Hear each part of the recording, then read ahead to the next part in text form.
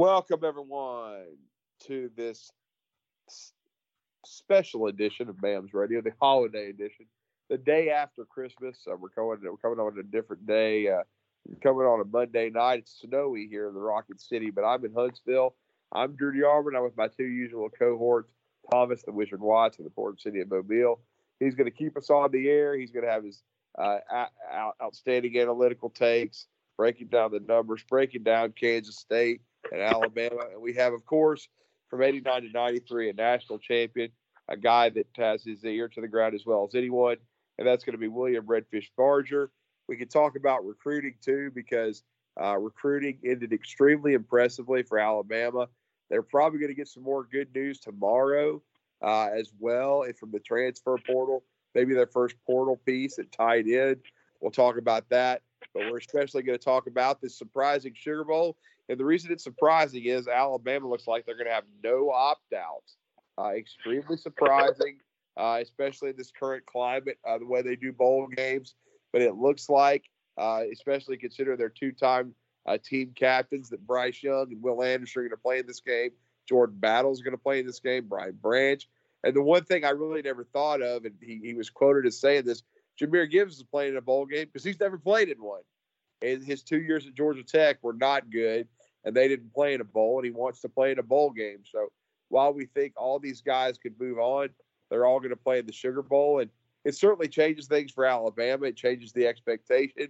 I think everybody expects Alabama to win this game now. Might even, put more pressure on Alabama to perform well. And certainly Kansas State's going to fire them up even more. Alabama will not have the built-in excuse of not having their own squad. And now Alabama needs to go out and be impressive and try to win that 11th game. We're going to talk about that and more on BAMS Radio. And we'll even talk a little hoops at the end as Alabama gets ready coming up on the 29th to start SEC play. And they ended their pre-conference with, an impressive win, though it took a half to get started against Jackson State. But we're going to talk some Alabama football and basketball here with you today. And William, very interesting. Alabama didn't have any opt-outs for this Sugar Bowl game. I know I certainly expected some. I think everybody on this show did. Looks like, though, Alabama's going to have the full squad. They're still banged up. I think some guys like Jalen Moody, who I believe had shoulder surgery, won't play in the game. But they should still have most everybody with all hands on deck. And in this era of opt-outs, that's pretty surprising. Well, I mean, I think, from the first standpoint, the fact that they have had no opt-outs kind of speaks well to the culture that, Nick Saban has created at Alabama. I would have told you a week ago when we were talking on Sunday that, Bryce Young and Will Anderson both were not going to play in this bowl game. I was wrong. Yeah. I'll eat my plate of crow. But that being said, I still think when you start looking at this matchup with Kansas State, Alabama is more athletic. They're probably bigger and stronger a little bit on the on both sides of the line of scrimmage. Is this Kansas State team devoid of talent? No, it's not. They've got some talent. But what it comes down to is, can the better athletes of Alabama overcome in my opinion, from what I've seen, and, I've spent some time watching this Kansas State football team this year, can they overcome being out-schemed? Because that's the only way that Kansas State beats this Alabama football team, next Saturday is with a better scheme and better coaches calling the plays, because Alabama has the hold there where it's, bigger, better, faster athletes. They're going to play in that game. Yeah, they are. And it's going to be really interesting to see, how Alabama approaches it. Supposedly, they, as Coach Saban said, they just landed in New Orleans for the Sugar Bowl just a little bit ago, and he said, I like the attitude that the team has had up to this point. Hopefully we continue to build on that and have positive momentum going into the game. So it's certainly going to be interesting. I've already put a pick in of 34-17 Alabama because they're going to have everybody. And look, I know some people have already said, what Will Anderson's risking, what Bryce Young is. I think Alabama's taking out insurance policies for both, but they're still both taking a chance, and you got to admire them for doing it. And Bryce should be as healthy as he's been in a while, being able to rest his shoulder some. I'm sure he hasn't had as big, has thrown as much. He's given him a chance to heal up, and Will Anderson as well. A lot of these guys should be much fresher, and so it makes it interesting for this matchup because this is a Kansas State team. They're well coached. They're physical. I don't know about as big a play a team as Alabama has played. I think they have some explosiveness, but they're not known for throwing the ball down the field as much. It's more a big physical running game. It's going to be an interesting kind of clash of styles here. I think stylistically it is going to be one, but the first thing when you pick this game, and I'm not sure 34-17 is that far off, Drew, but there's always a question when you talk about Alabama, Georgia, in some cases when Ohio State has a really good offensive line, the Cardell Jones group, that defensive line was unbelievable. But the question you have to answer, the question you have to decide when you're picking this game and breaking it down, it's how does Kansas State handle Alabama's offensive line and defensive line? Because the Kansas State offense, you're absolutely right. They rush 58% of their plays. Their offensive plays are running plays. Triple option, really, clever scheme stuff. If you could take the K-State offensive creativity and inject it into the Alabama offense with a side of health, I think Alabama's undefeated. But, neither here nor there. But the problem with that sort of distribution where 6 out of 10 plays are a run play, that generally means that you're less explosive, more efficient. So your offense loves 2nd and 5, loves 3rd and 3, hates 3rd and 12, because Kansas State doesn't really have, there's no Devontae Smith who, hey, go 15 yards down the field, I'm going to put it near you, go catch it. There's nothing really there on this K-State team to do something like that. So does Kansas State have the horses, or does Alabama make them inefficient and make them inefficient enough where their offense bogs down? Well, let's look at what teams that they've played that might have something in the realm of the same amount of talent. The big one that jumps out to me is Texas. They lost 34-27 against Texas. And Texas's offensive and defensive lines, well, particularly the offensive line struggled against Alabama, but the defensive line did some things as Alabama was still settling in early on in the season.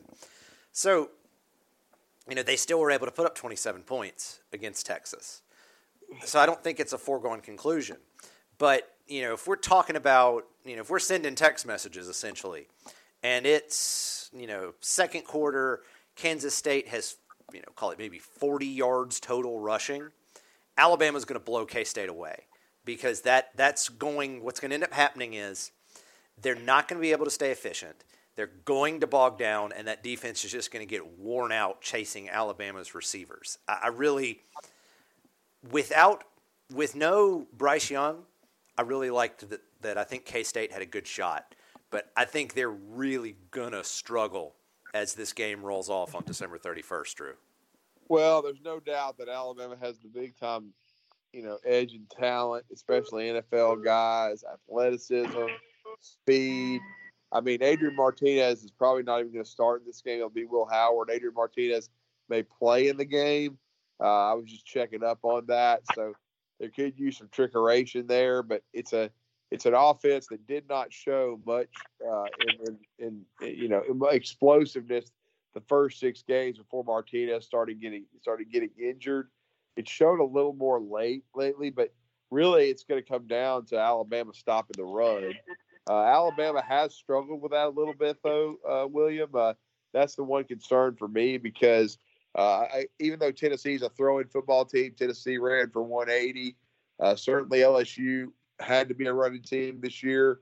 Jaden Daniels was not very mobile, and Alabama, was gashed at times with the running game. I want to see how Alabama plays against the run. I felt like that they weren't as good as they needed to be for much of this season. And with a month to prepare, and then Will Anderson on the team, and all hands on deck, it should be an offense that Alabama can slow down and keep. That's why I picked the teens and keeping the teens. And to me, if Kansas State can't get this game to the upper 20s, they're in trouble.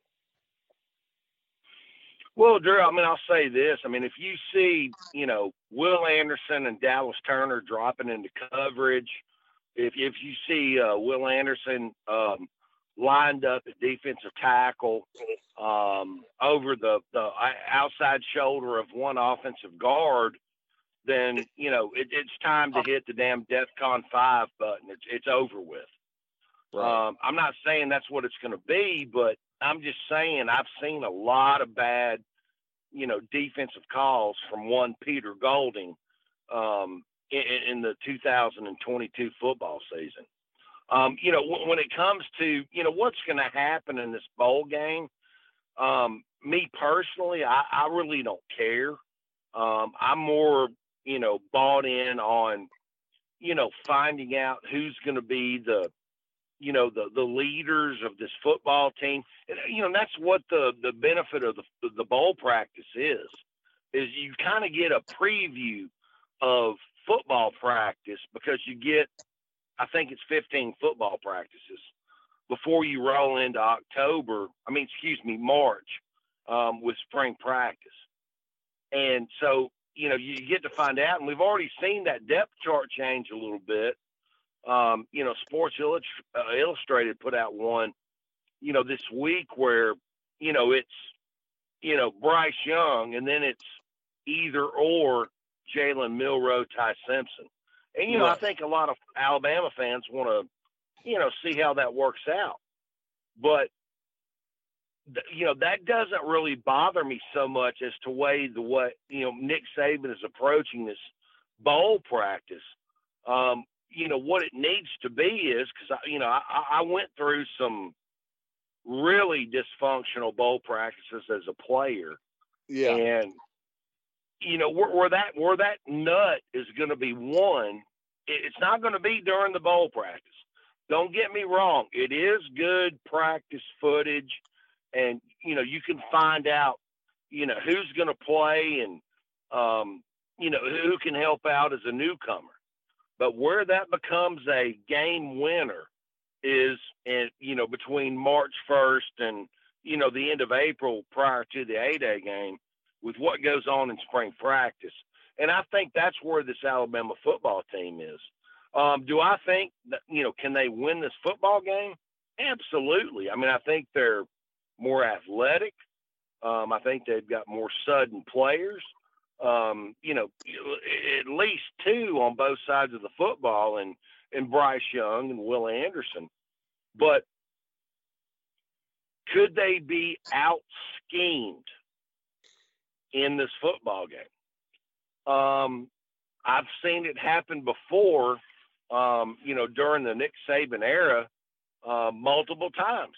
It happened versus Oklahoma in the Sugar Bowl in 2013. It happened during, the Hugh Freeze era a couple of times, maybe 14 to 16. I've seen it happen before. But, we'll just have to see how just bought in, this Alabama football team is. But when you look at it, Drew, and you say, hey, make a prediction on what you see on the football field every day, I'm not going to choose Kansas State over Alabama, but I can see some scenarios where maybe that happens. Yeah, it could. You never know. You never know how a team's going to play. I've heard good things about practices, and Saban's like their focus, but you never know, when until they get out there on the field, how they're going to play. It's interesting that Will Howard is basically Martinez got hurt twice, but just reading up on them and studying them, even if Martinez is healthy, they would still expect Howard to play because, quite frankly, he gives their offense more balance. Martinez struggled, when he was, with throwing the football. They didn't make big plays down the field. They ran the football pretty well, but they didn't have balance until Will Howard came along. So it looks like it's Will Howard's job to lose. Now, he doesn't run as much as Martinez Thomas, and Alabama certainly had their issues with the mobile QB, but he does throw the ball well and provide that sort of balance. So this could turn into a shootout a little bit, depending on what happens. Well, I think William is right in that the thing that K-State, the decided advantage they have is, I think their ability to scheme offensively is very, very good. You go back, you watch that Big 12 championship game where they beat TCU. There were a few times where I was just like, man, I'd love to see Alabama do something like that. Just a couple times. Just give me two. Let me get two. But I found that in the Ole Miss game myself, Thomas. But go ahead. Well, it's fair, but I was just since we're talking K-State, I was like, let me just get like two or three of those. Like, I need two or three of those to make me happy.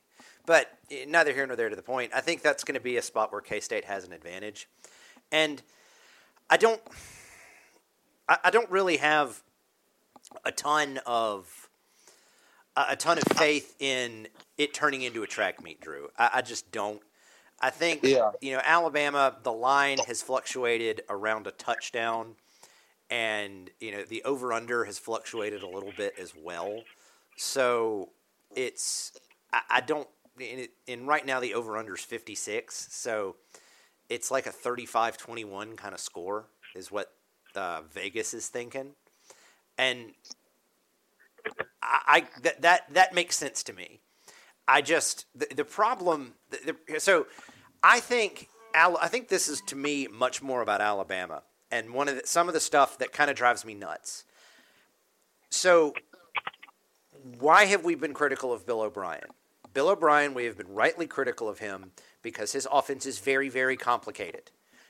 Everybody has to read the same thing, react the same way, and if you do that, you're almost unstoppable. You're just awesome.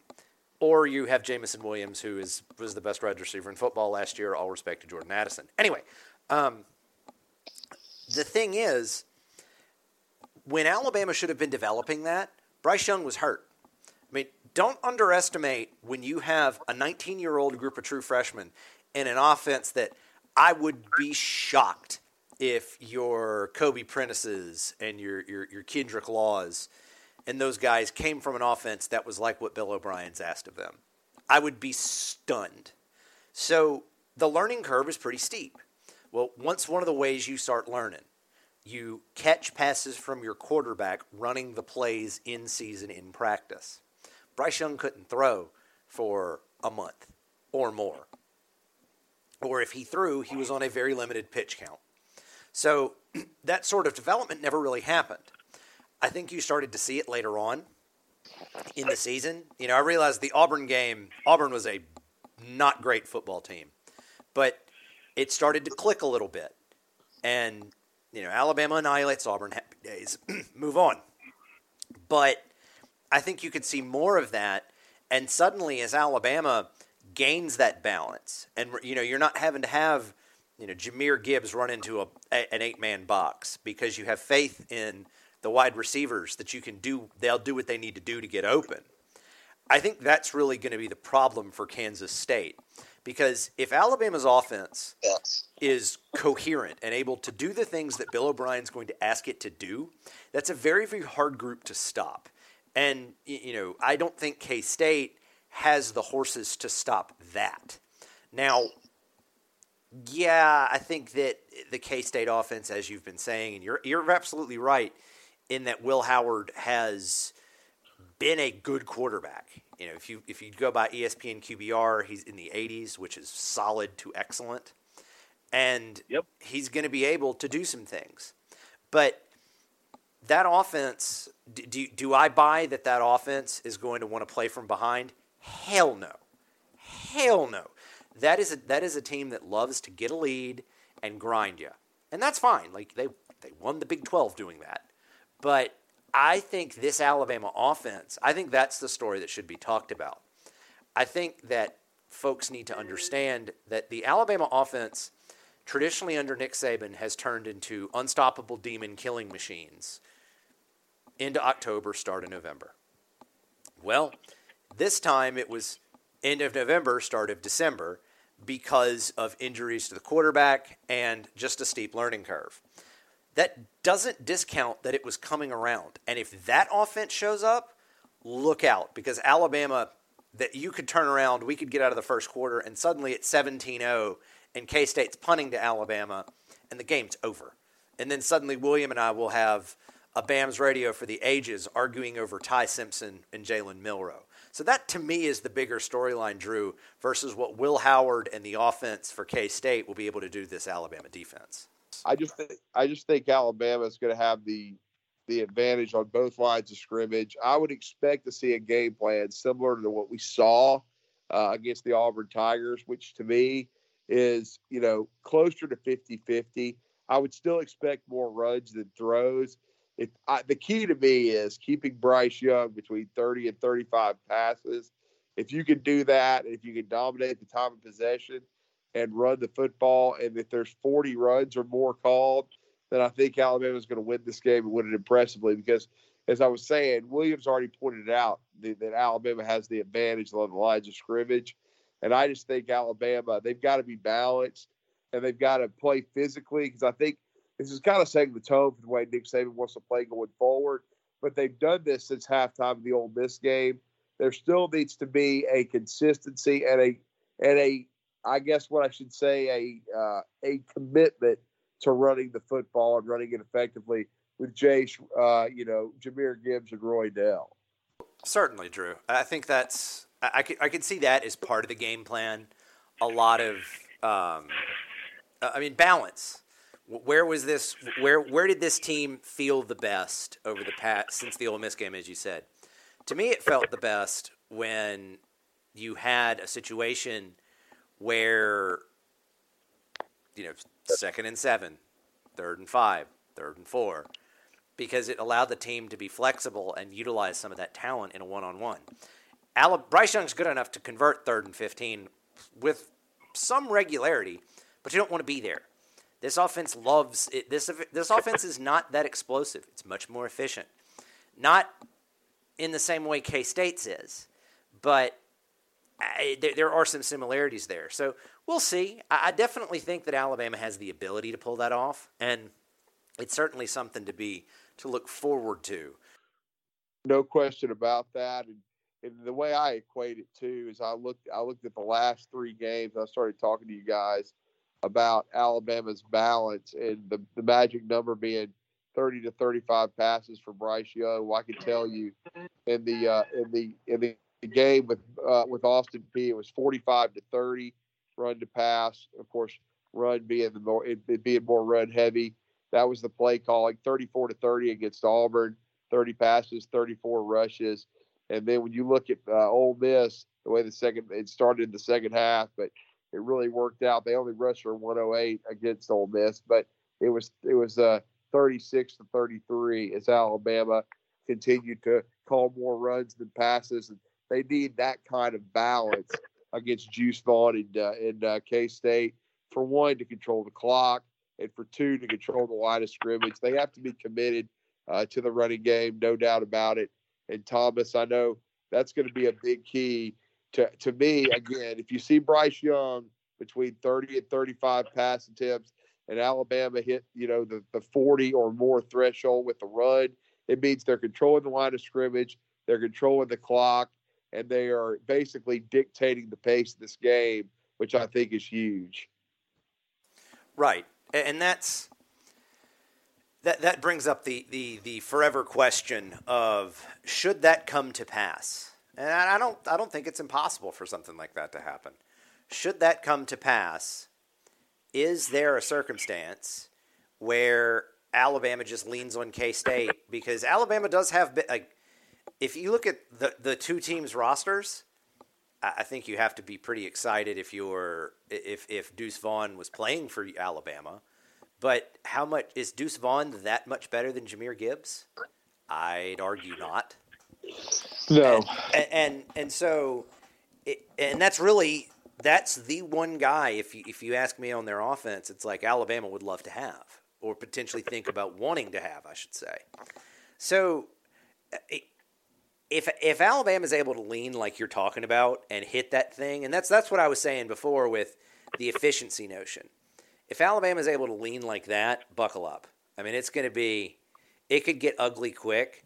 And I think the problem is, there's not just one problem. There are multitudes of problems.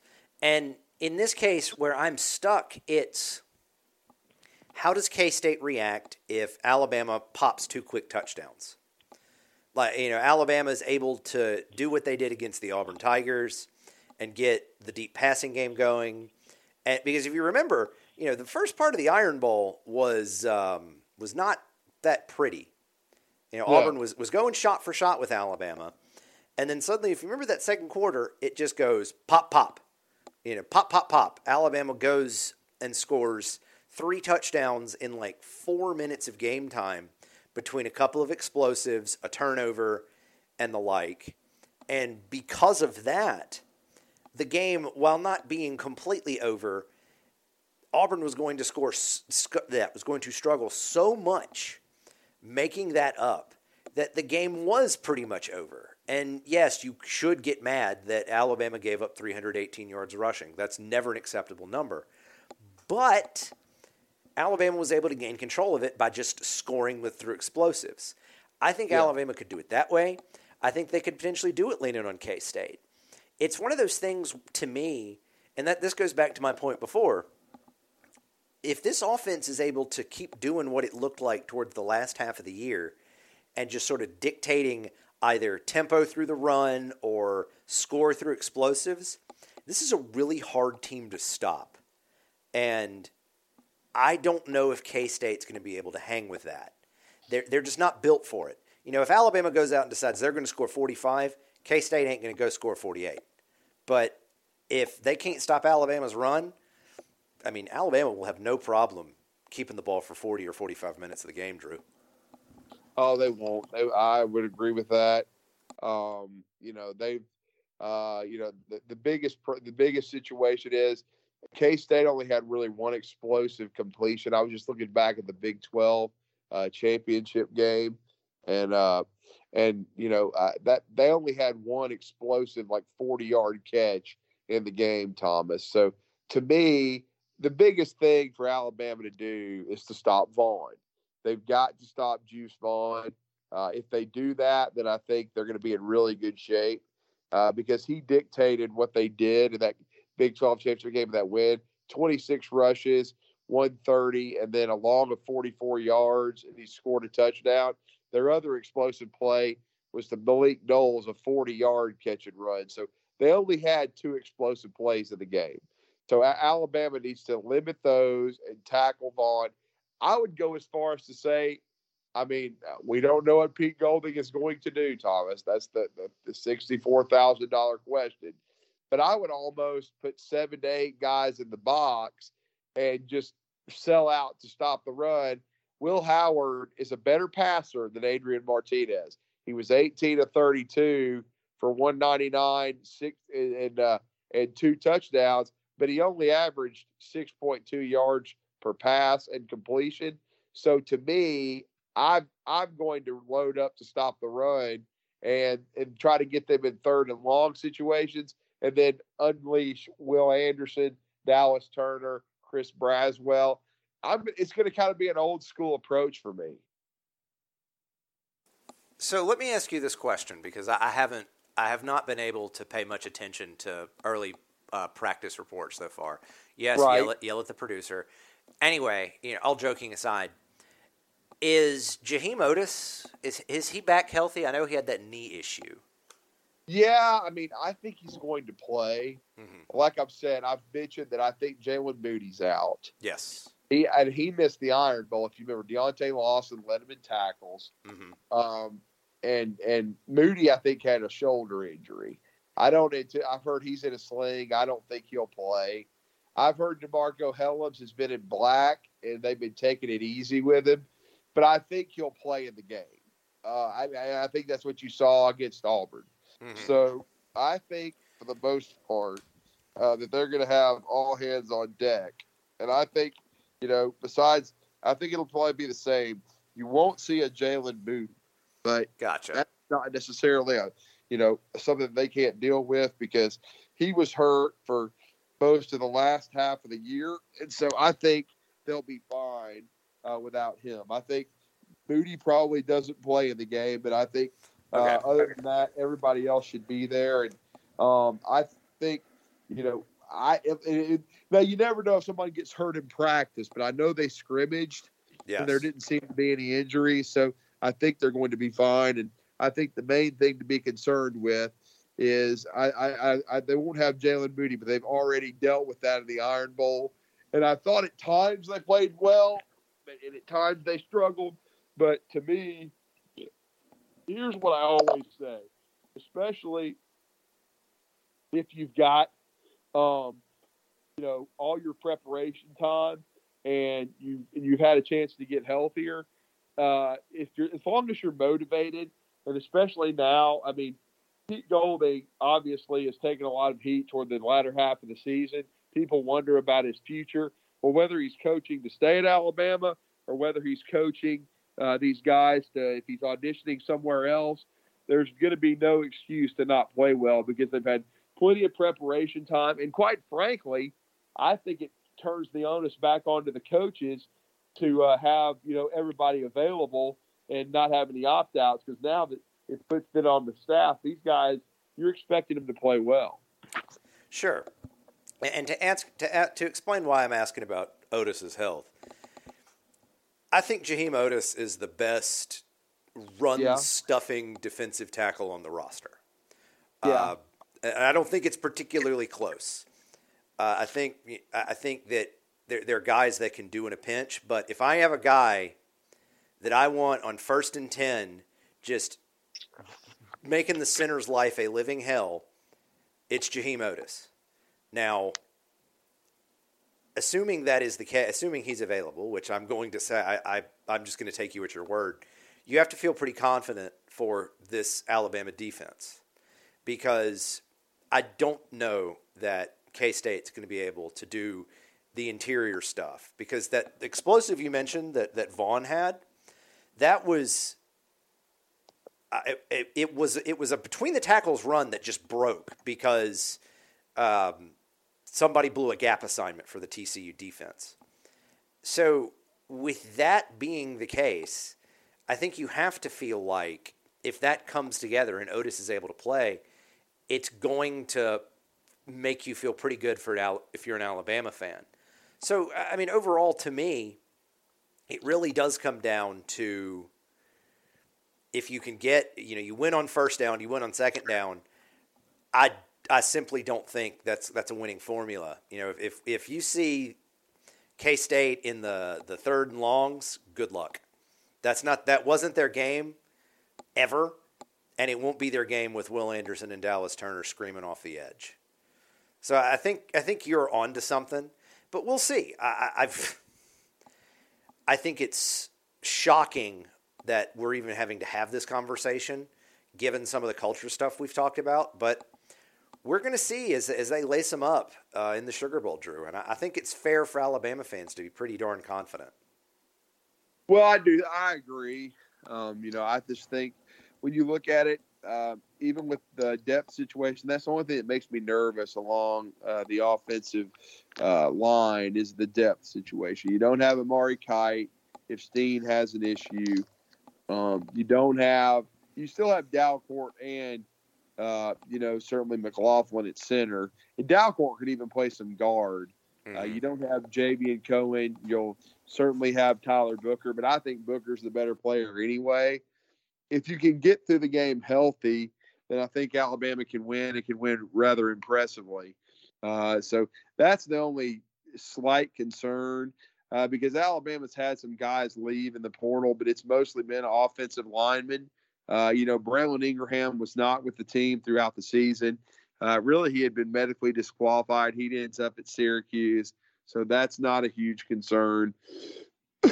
That's not somebody that played a lot of snaps, so that I wouldn't be worried about that at all. So I think when you look at it from a defensive perspective, especially, and this is why I was kind of, I hate to pile on Pete Golding and Freddie Roach and those guys, but come on, I mean, they have to do their jobs. They got to have these guys ready to play, and so there's not going to be any excuses. You've got enough depth defensively to make, to get through, to be able to play well in this game. You should be able to limit. Play complementary football. I'm sorry, Drew, just play complementary. Yeah, I agree. I think overall you've got to contain their run. Vaughn's going to make some plays, but don't give up an explosive run. Make him earn every yard. I mean, I know this bothered me throughout the year, like against Tennessee, because Tennessee was a good running team, not great, but they went for 180. LSU went for 180, and that's what bothered me. I mean, Auburn went for 300, but Auburn couldn't throw the football. Now, K-State throws the ball better than Auburn. So if Auburn goes for 300, then the whole staff should be fired. Or excuse me, if K-State equals Auburn and goes for 300, then fire all the son of a bitches after the game. I mean, because obviously that's unacceptable. That's unacceptable, and you didn't have anybody ready to play. Okay, that's what to me it all comes down to. You didn't have them ready to play. They weren't motivated. They should be motivated. Bryce wants to end it with his brothers. So does Will Anderson. This should be an impressive win for Alabama. To me, JoJo Earl wasn't a big enough part of this offense to matter. Trayshawn Holden, he had 6 touchdowns. So what? He dropped as many as he caught. What it does to me is it gives Ja'Cory Brooks a bigger load. We've seen more production lately, out of guys, like a Kendrick Law. Kendrick Law started to excite me because I think he's showing some tendencies and some production like Ja'Cory did, at the end of his freshman year. No question about it. And then, of course, what we've seen is some of these other receivers step up. Like I think Isaiah Bond is a guy that can make some big plays in this game. He hasn't been targeted as much in the last game or two. And then he did have a fumble, I believe against Austin Peay that didn't help his cause. And that, and I hated that for him because I think Thomas, I can't remember, was that fumble against Austin Peay or was it against Mississippi State? Because I was trying to remember. I know he had a fumble though late in the season. I believe it was Austin Peay. Mississippi State was kind of a destruction. Yeah, it was. You're right though. I think it was. He got a touch early, and then he fumbled against Austin Peay. That's what I thought. But again, it's just one of those things where I just think when you look at it, I still think he has got a chance to be a really good player, and I think he could be a bigger part of this. And like we said, Aaron Anderson never played, so they're not missing anything there. Jermaine Burton has been much more productive in the last few weeks. I would expect him to have a nice game. In other words, Christian Leary, he's moved on to also going to UCF along with Amari Kite, but they didn't lose anything. There was I guess what I'm trying to say is all the guys they lost from the portal are not, starter type guys. If they stay healthy in this game and focus, they've got enough weapons, especially offensively, to make plays. The only small concern is if some guys got banged up along the offensive line. But if they can stay healthy just for this game, then I think Alabama can win and win impressively. I think Jason McClellan, and here's what you do. To me, if you don't have a Trayshawn Holden that might have been in the rotation, or but a Christian Leary was barely in it, then to me, what you do is Jahmyr Gibbs can take some of those repetitions, some of those touches as a receiver. So, and Jahmyr, as you know, Thomas, was banged up the last month of the season. He should be much healthier. I guess what I'm trying to say is, to make a long story short, when you look at getting a month to prepare, when you look that Alabama has nobody opt out, and even with the transfer portal losses, the only thing to me that could stop this team is some injuries along the offensive line. And if everybody's focused and locked in, I think Chris Kleiman has done a great job at K-State. They're the Big 12 champs. They're physical. I respect the hell out of the way they play, but I don't see a way that, unless Alabama's sloppy in this game, that K-State wins it. Okay, two things can be true at the same time. Football games are not won and lost on paper, but man, on paper, this is a rough matchup for K-State. I mean, why has Alabama struggled in meaningless, and I'm putting meaningless in air quotes, meaningless bowl games in the past? It's just been a general listlessness. It's been we didn't make it, let's go to the spot and feel sorry for ourselves and futz around, and once we do that and we all feel bad, we're going to move on with our lives. Well, Bryce Young's playing. Will Anderson's playing, which means there's probably some focus on this team. They're not just going to go there to go to New Orleans to party in New Orleans on New Year's Eve. It sounds kind of like a business trip, given that. And I think if it's a business trip, that's going to be the problem. I mean, K-State does deserve all the credit in the world. They you look at their schedule. They did lose to Tulane, which was a shocker. But they smoked Oklahoma State. They did beat TCU, who made the playoff. And they gave a good game to Texas. I mean, so it's not like K-State hasn't been through the battles. Now, I think Alabama is a little bit of a different animal to have a battle with. But, neither here nor there, except that when you look at how these teams match up, it's just like, man, it is a tremendous, put it to you this way, Drew, to back up your point. It is a tremendous indictment of this coaching staff at Alabama if these players are not put in positions to succeed against this team. K-State deserves all the credit in the world for winning the Big 12. I think in the SEC, they are probably the fifth or sixth best team. I think they're clearly behind Georgia. I think they're clearly behind Tennessee. I think Tennessee or K-State LSU would have been a hell of a game just because of the stylistic implications. I'm pretty certain that K-State's clearly behind Alabama. So right there, they're fifth at best. And, that when you start getting down that road, you understand what's up. And honestly, the one game that I would find interesting, I wish the Pirate was still here, because I'd love to see K-State match up against Mississippi State. That'd have been a fun game too. But I don't think you could say that K-State would be a decided favorite in that game. And that is a team that Alabama beat 30-6. And I realize transitive property, but it was 30-6 where everybody was, Alabama could have scored 130 points if they wanted to. It was ugly. So I hope it's a good game because I get to go to the game and I like watching good football games. But at the same time, Drew, as I said, the over-under is 56. The line is 6.5. So, what Vegas sees something like, 31-24 type situation? Yeah. Well, I think that's. So I don't think that's bad.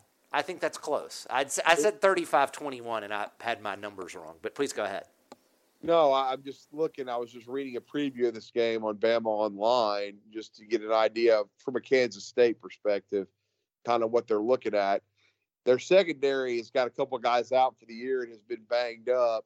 I think Alabama can go after them, but I think they need to establish the run first and then be able to move the football through the air. The K-State beat writer picked 31-26 Alabama. I'm going to be a little disappointed if it's that close. I mean, which to me means Deuce Vaughn got loose. They made some plays in the passing game. But the one thing that Alabama has not been able to do, and that would still stick to that same script, is he said that K-State couldn't turn it over. And as you know, Thomas, Alabama hasn't forced that many turnovers this year. They got to be down near the end of the. Matter of fact, I know they lost the plus minus this year, so they're near the end of the bottom of the country in forcing turnovers. If they can force one or two in this game, it would go a long way to being a 34-17 type game that I envisioned. I'm going to go ahead and say that they will pick off Will Howard, that they will force a fumble. I know it hasn't really been their MO, because if they don't, then K-State may control some of the pace. They could pop a big run. They could pop, Will Howard might make them throw to Knowles and hit a deep ball. But if they do, then that could go down to the fourth quarter and the latter stages of it. I hope not. I would be very pissed off if it did, but it's not going to surprise me at this group. But I will say this: win or lose this game, big changes need to happen to this Alabama coaching staff, especially defensively. But I think on both sides of the ball, I think we're going to see a new offensive coordinator, potentially a new tight ends coach. I think you need to see, a new defensive coordinator. I think you need to see some old blood come back on that side of the ball. Bo Davis and Sal Sunseri, because I just think Alabama's lost their edge defensively. But all that being said, they've got the better players. I'm going to stick to 34-17, and that Alabama will play one of its best games, or along your lines, 35-21. But I'm going to be really irritated if the Sharps seem to always know. You said Alabama's favored by about 6.5, so they're expecting a 31-24 type game.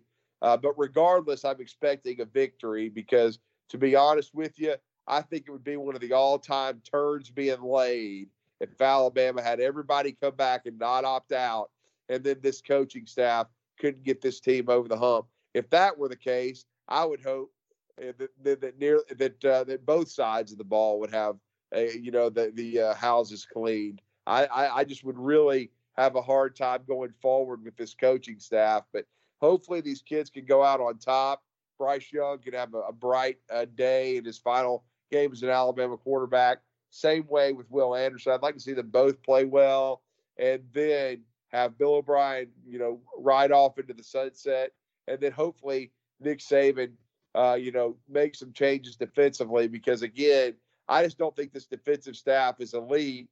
And I know they only lost 2 games on the last play, but the more you look at the LSU game, it's disturbing that they lost it, because LSU is extremely one-dimensional. And then with the Tennessee game, I know the officials played a huge part in it, because they did force a couple of turnovers they should have had. But allowing a receiver to have 5 touchdown catches is just ridiculous. And the last time I remember a receiver going that crazy was when LSU had a guy named Nick Saban, and they had, Josh Reed, who went crazy, in Bryant-Denny Stadium, which I thought was just ridiculous. And what it really was a foreshadowing of was with Rohan Davey and Josh, was that this Alabama coaching staff at that time wasn't good enough. So I just think that this team should have been in the playoff. This should be a redemption game for them, and I'm hoping they play better on both sides of the ball. But it is telling that we're not supremely confident, Thomas. Well, and in a lot of ways, justifiably so. As much as, the thing that drove me crazy about the LSU game is that as Alabama's offense starts getting loose, Alabama's offense keeps giving the Alabama defense a lead, and so help me if that didn't matter. And that's just very, very frustrating. There's no other way to put it except very, very frustrating. And with that sort of thing going on, if it gets into a situation like that, and I think, I've got 34-24. I'm a little bit higher than the Sharps. Gotcha. But I don't know. Like, I feel like I've said this before. I know I said this last week. I know I said this on this week's program, to the point our listeners are going to tell me to, tweet me, shut the hell up. But more than anything, the fact that the guys who didn't need to play are playing. And that speaks to the culture, all that stuff we've already spoken about. It's a real indictment of this staff that Alabama is where they are, and that hasn't changed. Now, fans ask, why hasn't Nick Saban fired Bill O'Brien, or why hasn't he fired Pete Golding, or why hasn't he fired Freddie Roach? Well, Here's the segue of the year for you, Drew. And you might have been under a rock or drinking too much eggnog or doing last minute Christmas shopping or putting together little Thomas Watts's super duper play swing set while this was going on. But Alabama had a hell of a pull from this most recent recruiting class, to the point that Thomas Watts, the non-recruiting follower, actually caught my attention. Put it to you that way. So, Drew, what did you see from this recruiting class? I thought Alabama fulfilled a bunch of needs, and I think Alabama fans should be pretty darn excited with what we saw this past week, Drew. Yeah, they should. I mean, I'll say this. It didn't go 100% perfect. If it had, then Peter Woods would have signed, and I wouldn't want to fire Freddie Roach. And because he's a transcendent talent that went to Clemson. And Freddie Roach should be fired because it happened, because that should never happen. You shouldn't have a guy that good with 2 Alabama graduate parents, the program as good as Alabama's, not having Peter Woods. It's just absolutely stupid. And then the walk-off grand slam would have been to get linebacker from Mississippi, Sunterrain Perkins. I didn't mention, Arian Carter, because Alabama could have gotten him late and up until, really the day before he announced, I think they led, but they decided they didn't want to play the NIL game with him. I don't think they thought he was as good as Perkins. But if you had gotten Perkins and Woods, it would have been a perfect class, and it would have been a walk-off. I said Alabama, I thought the number would be 28. I was right on that. But if they could sign the right guys, it would have been 30. And that 30 would have been the greatest recruiting class in history, even better than the A&M one from a year ago on paper. Instead, this is probably as good a class as Saban has ever signed on paper. I don't know that it's as good as A&M from a year ago, but it may be better after it's developed and hopefully put on the field by Nick Saban. And I will say, once Peter Woods was lost, I never really thought, that in some cases with Kelby Collins that Alabama really pushed for him from Gardendale. I know Saban went to see him. I don't think it crushed them that he went to Florida, but I do think it bothered them that they didn't get Peter Woods and Perkins. But I think Nick Saban made up his mind about a week before signing day that, okay, we're probably not going to get Sunterrain Perkins and Peter Woods, but we damn sure aren't letting Hugh Freeze come into our state and take this job and get Quay Russaw and James Smith, and we sure as hell aren't going to lose Tony Mitchell. He made up his mind that they were going to get those guys, and then they got Caden Proctor, who's a huge get at offensive tackle because of the need. He's so good, they may not have to go into the portal and get an offensive tackle. Now, they might get an interior offensive lineman, depending on Jaden Roberts and TJ Ferguson's development. But getting an All-American and a high school player as good as Caden Proctor, who I think can play as a freshman like a Jonah Williams or a Cam Robinson or, Andre Smith, somebody like that, or even Evan Neal, then I think it's huge. And so you get him and you end up closing out with a runaway trade #1 class. And then you add a guy that many people wasn't sure you were going to at defensive at DB, and that was Desmond Ricks, and he didn't sign till the next day. I just felt like with the 28 Alabama got, it went about as good as it could. Nick Saban decided to play NIL with a few guys late because, again, it's what Nick Saban always says: is this what you want college football to be? When they decided no bump rule, head coaches couldn't go recruit, he started video conferencing. And then when, they started changing the offense, not calling the illegal man downfield, he's like, screw it, I'm going to hire Lane Kiffin. And then this time he's having to reset, but they're trying to throw around the transfer portal in NIL. He's already done a really good job with the portal at times, Jameson Williams, Landon Dickerson. And now he's like, well, if you want to do this NIL until you regulate it, okay, Alabama's got money as well, then we're at least not going to let schools come into our state and get as many kids as they think they're going to, or we're not going to let the new Auburn coach get a stranglehold. So I just thought it was as good a day as Alabama could have hoped for. They've got 10 of them on campus. We've already heard some really good things about Malik Benson. I think he's going to impact the wide receiver room. To me, Thomas, this is early. I don't think that Alabama necessarily needs to add a wide receiver this time. If Jermaine Burton coming back, if that's what we're hearing is true. And then, I think Alabama's about to, get the other tight end of the class. They signed Ty Lockwood from Tennessee, who an outstanding tight end from Thompson Station, Independence High School near Nashville. I think they're going to get C.J. Dupree tomorrow. By the time people hear this show, he may already be committed. He visited from Maryland. I think he's going to choose Alabama. He's an inline tight end that had 30 catches, over 300 yards, 3 touchdowns for Michael Oxley. He also visited Ohio State, but he would have 2 years of eligibility left, and I think Alabama's going to benefit there. And then going forward after the bowl game, I think one of the big things Alabama needs to do is put together an NIL package to keep Eli Ricks in school, because he hasn't done enough to be a high-round pick. They need him to come back. If he comes back, I don't think Alabama needs a corner. I could see them going maybe safety in the portal, because personally, I would kick the tires on Jalen Catalon. If he's healthy from Arkansas, he could be the best safety of the SEC if healthy. I would look at him. I've already said interior offensive line potentially. Certainly interior defensive line, defensive tackle. I think you could take a look at maybe a defensive end, but just defensive line in general. And if you get Bo Davis, hell, he may bring some kids from Texas. That would be another bonus for me.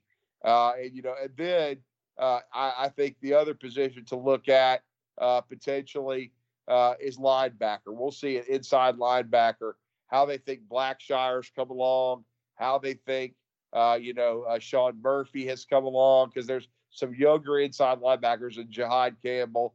So, and we might even be able to tell some of that by the bowl game, depending on how much some of the younger guys play. But again, that'll play itself out. But I'm expecting an impressive Alabama win. They certainly got a lot done in recruiting. But what I'll say about that is that was mostly Nick Saban, Eric Wolford, T-Rob, Charles Kelly. Charles Kelly is leaving for Colorado after this bowl game. I still think we're going to see changes on both sides of the ball. And I'll be honest, for the first time, Thomas, I have an idea where they would like to go defensively. I've heard a lot of buzz around Jeremy Pruitt. I still think there's a good chance he's going to be cleared, but I really don't have a clue offensively. I haven't heard any names. It's really interesting. So I don't know where Nick Saban wants to go there yet. I'm sure we'll find out, and we'll talk to you after the bowl game on BAMS and talk about what we're hearing. But that's what's so interesting. I don't really have a feel for what they're going to do offensively. So, but I do think recruiting went about as good as you could have hoped. But I thought that Nick Saban was over the hill and the dynasty was dead and all of that. No, and that was why I'm clowning myself, saying I even noticed. And we'll see about the coaching staff. And that was my point. You don't blow up a staff when you have this recruiting class to close out. Right. And we'll see. I think there will be changes. I don't. Nick Saban's not an idiot. He knows Alabama was not where it should have been. I mean, he's gonna understand that it's pretty crazy that if the draft was tomorrow, Will Anderson and Bryce Young are both top 5 picks. Now it's not, and the combine is that, and interviews and blah blah blah whatever. But that's how good they are. But they've come back, so I think I'm still going to believe he's going to get it right. I'll be interested to see if Bo Davis comes back. I think that's a name that fans have been clamoring for since he had to leave under a cloud of unfortunate self-inflicted wound. Let's call it that. Jeremy Pruitt is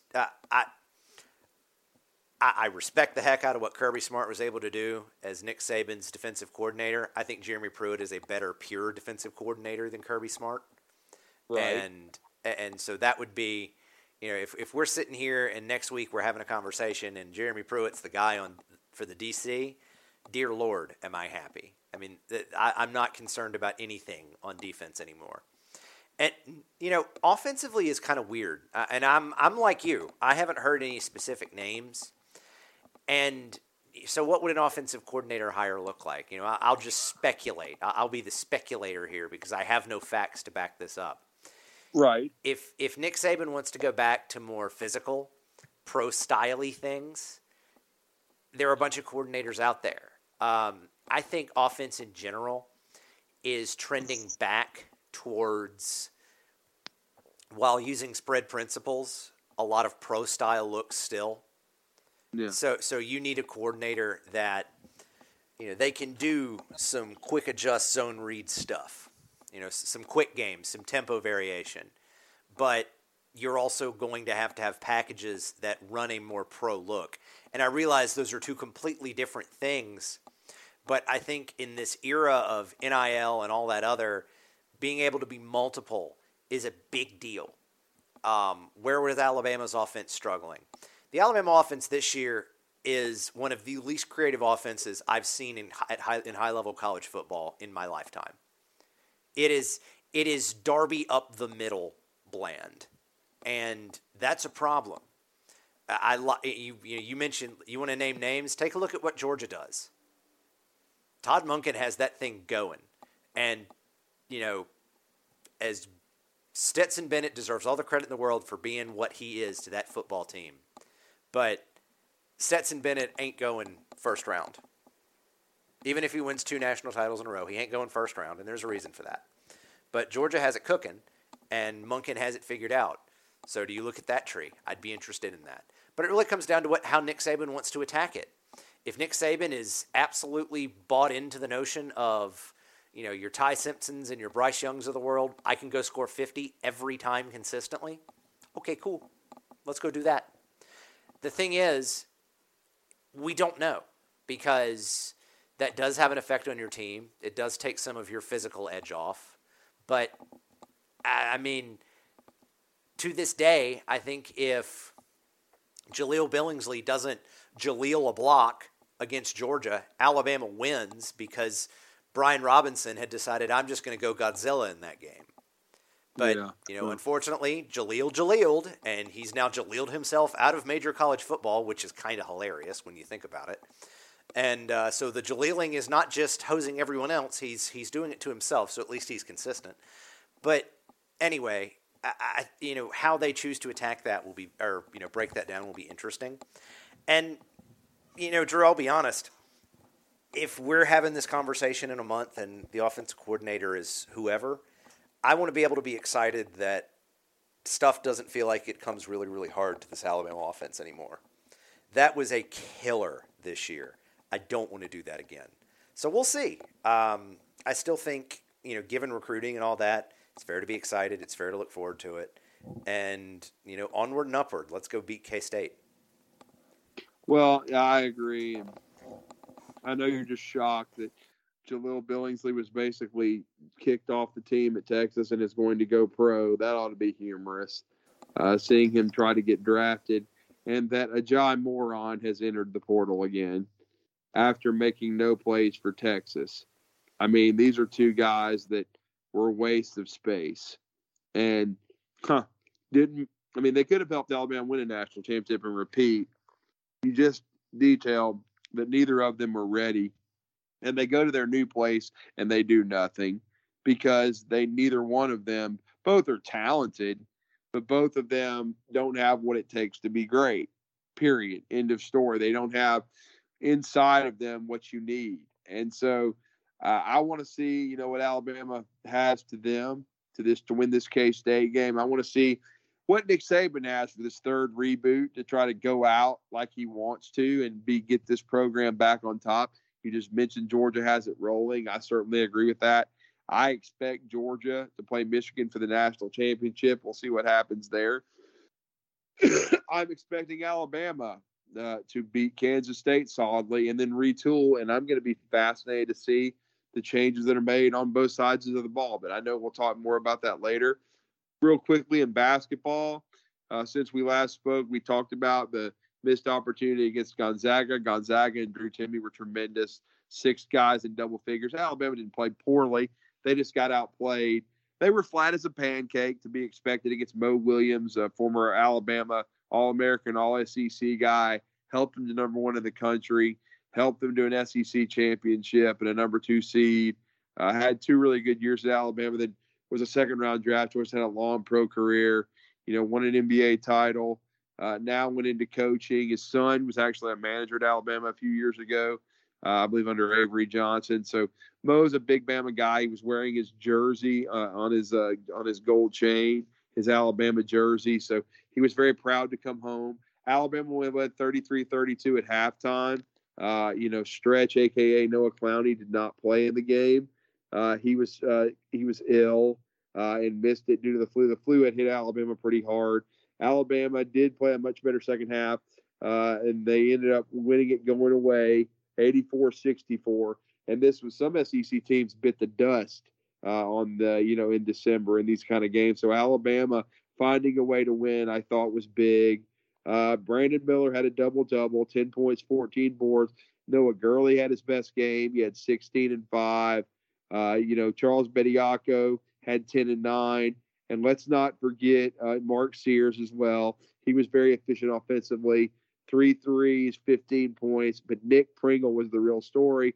5 of 5 from the field, 9 rebounds, 14 points, a lot of great athleticism. And he really played well. And so Alabama was able to get a much better game, efficient-wise, out of Javon Quinterly. He ended up with 5 assists, 8 points. So they win the game 84-64. They will take on Mississippi State in their SEC opener on the road on SEC Network. That will be December the 29th at 8 p.m. Mississippi State did lose their last game out to Drake, so they're not undefeated, but still ranked. They're 11-1 instead of 12-0. So that'll be a tough road contest for Alabama and Stark Vegas. But one I still think they're capable of winning. They're down to 8th in the poll, coming off the loss to Gonzaga, but the bounce back against Jackson State.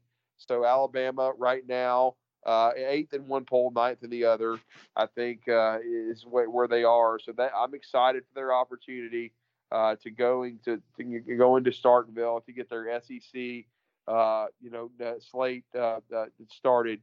And again, number 8 Alabama, they're I guess they're 8th in both polls. My apologies. They were 9th, I guess, when they played Jackson State, but now 8th. It comes out today because, hell, my days are all backwards. I know we just had Christmas. Thomas is recovering from it as well. I keep forgetting today's Monday. I'm not even sure what day it is, but it is Monday, and we're coming to you from a different day on BAMS Radio. But again, both Thomas and I he said 35-21. I said 34-17. We're expecting an impressive win from Alabama, and that's what we're hopeful for. I'm expecting Bryce Young to go out playing well. I'm also expecting Jahmyr Gibbs and certainly Jason McClellan to combine for at least 175 all-purpose yards and a couple of touchdowns. I think they're going to be central in this game plan against K-State, and I think Alabama's going to win this game, win it impressively. Hopefully, play one of their better defensive games and force a couple of turnovers. Put this game away in the third quarter and win it impressively. And then, like I say, Alabama will get started with SEC play in basketball. That'll be a topic on our next show. And hopefully C.J. Dupree is going to go public to Alabama tomorrow. We'll be able to talk about that and whatever rumblings we're hearing from the coaching staff and in the transfer portal as far as more additions the next time we come to you from BAMS Radio. But we did want to wish everybody a happy new year. We will be, next time we come to you, it'll be 2023. But we thank you for supporting us in 2022. We hope you enjoy the Sugar Bowl. We're expecting a big Alabama win. Our guy Thomas will have a first-hand report. He is going to be attending the game, so that will be very interesting to get his thoughts, what he sees live, as he's already kind of hinted to you that he was going to be there. But we look forward to bringing you the thoughts of myself, William Redfish Barger, and Thomas Watts. But for everyone, we continue to thank you for supporting BAMS Radio. It's been a little bit of a longer show tonight because we wanted to break down the K-State matchup, also talk recruiting and basketball. But for Thomas the Wizard Watts and William Redfish Barger, I'm Trudy Armand. Good night, everybody, and roll Tide.